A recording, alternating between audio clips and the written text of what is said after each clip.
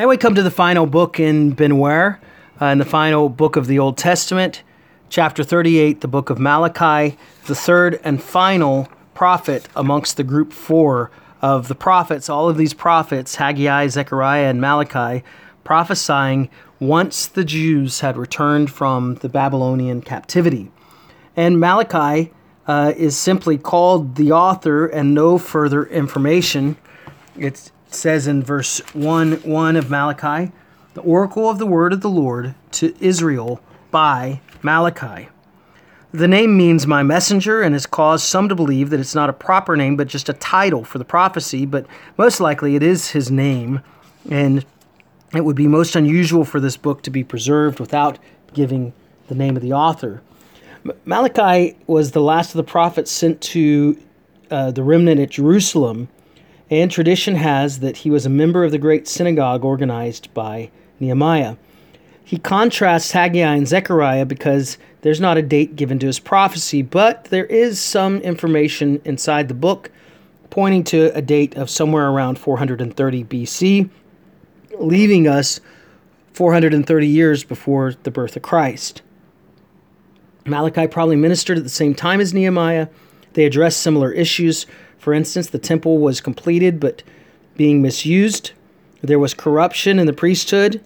There was some intermarriage with the foreign nations. And there was neglect of the offerings of God. His ministry would fit well into the time just after Nehemiah, perhaps into the time when Nehemiah was absent for a short time from Jerusalem. That's Nehemiah chapter 13, verse 6. Now, the purpose of the book of Malachi is that he is concerned about a proper view of God. That's his burden.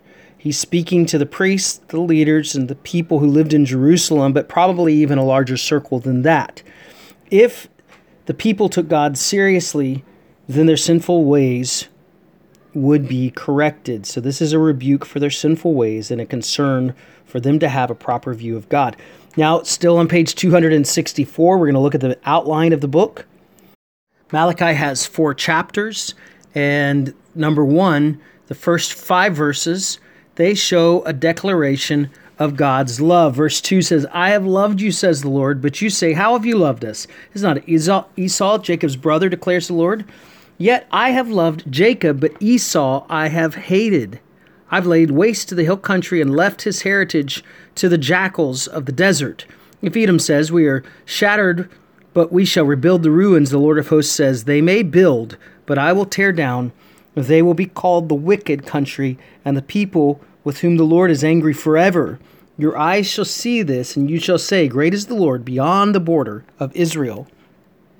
So there's the declaration of love for Jacob, for Israel. Disapproval of the unfaithful priest, it comes after that all the way to verse 9 of chapter 2. So priests are not acting faithfully, and here's what the Lord thinks about them. He rebukes them. Let's look at chapter 2, verse 1. O priest, this command is for you. If you'll not listen, if you'll not take it to heart to give honor to my name, says the Lord of hosts, then I will send the curse upon you, and I will curse your blessings. Indeed, I've already cursed them because you did not lay it to heart. Then part 3 of the outline is the denunciation of the backslidden. Verses 10 through chapter 4, verse 3. So he has now rebuked the priest, and now he's going to rebuke those amongst the people who are living terribly. And it says in verse 11 of chapter 2, Judah has been faithless, and abomination has been committed in Israel and Judah, and the Lord responds to that. Now, the middle of chapter 4, all the way to the end, it gives the final warning, a declaration of final warning. Now, important information about Malachi, still on page 264.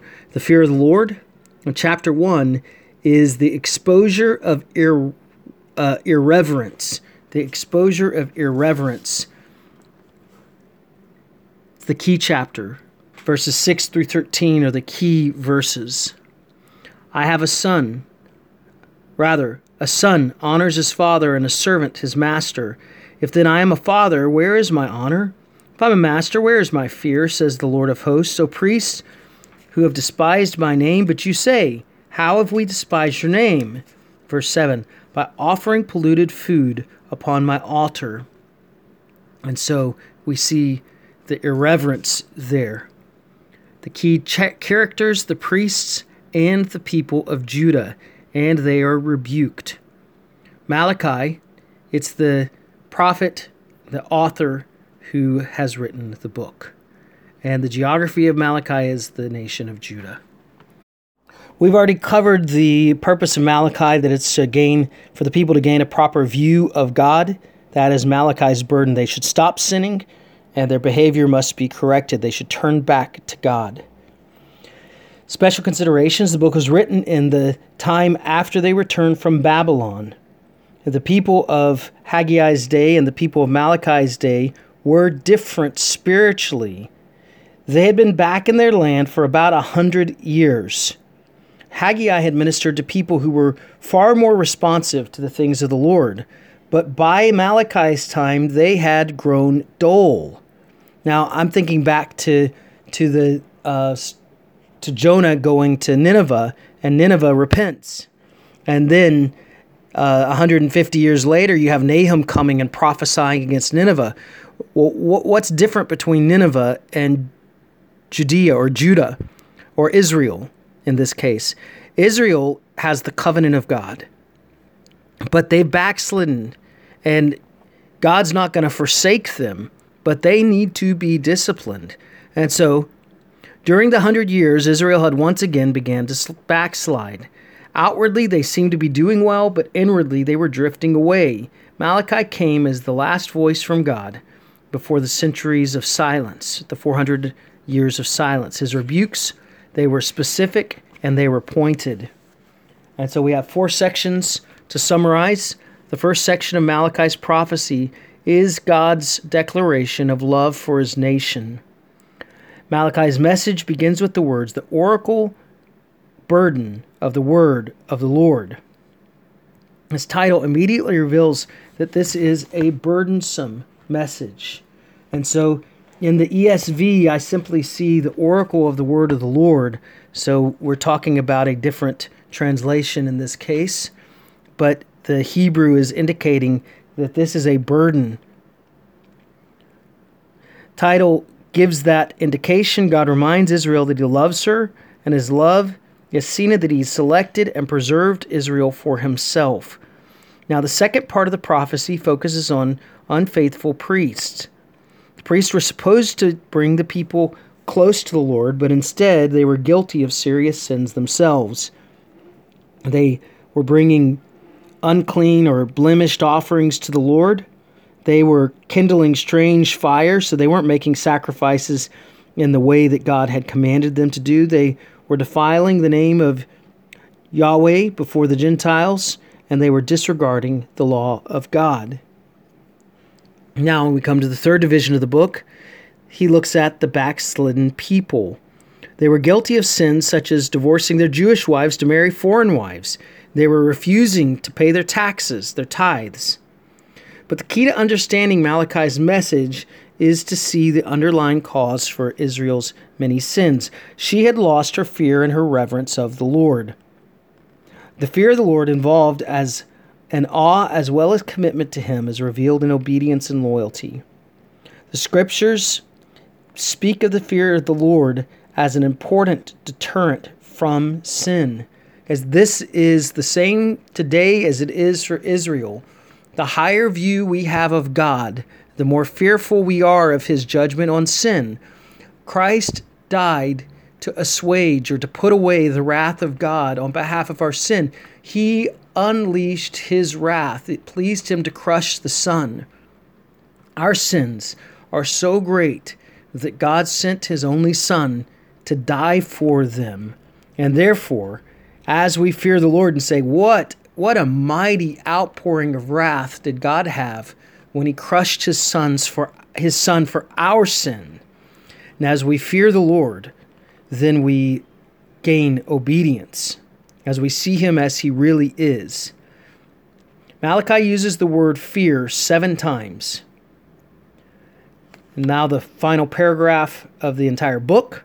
Before Malachi concludes his message, he informs Israel that God will be sending his messenger who will prepare for the coming of the Messiah. With the promise of this coming messenger, the Old Testament closes and the voice of God is silent for some 400 years. Gabriel breaks the silence. Zacharias, the old priest that would father a son, he would father a son who would fulfill the promise of Malachi. Luke chapter 1, verses 13 through 16. And as we come to an end, we make the connection in Luke chapter 1 of that great promise. And Luke 1 says, starting in verse 11, and there appeared to him, that's Zechariah the priest, there appeared to him an angel of the Lord standing on the right side of the altar of incense. And Zechariah was troubled when he saw him, and fear fell upon him. But the angel said, and that's Gabriel, don't be afraid, Zechariah, for your prayer has been heard, and your wife Elizabeth will bear a son, and you shall call his name John. This is John the Baptist, who is the forerunner to the Lord Jesus Christ, our God and our Savior. And with that, we bring the book to an end. I would invite you to look again at the outline of Benware, just for your own sake, to gather all your thoughts together and see how far we've come. And we draw it to a close. Amen.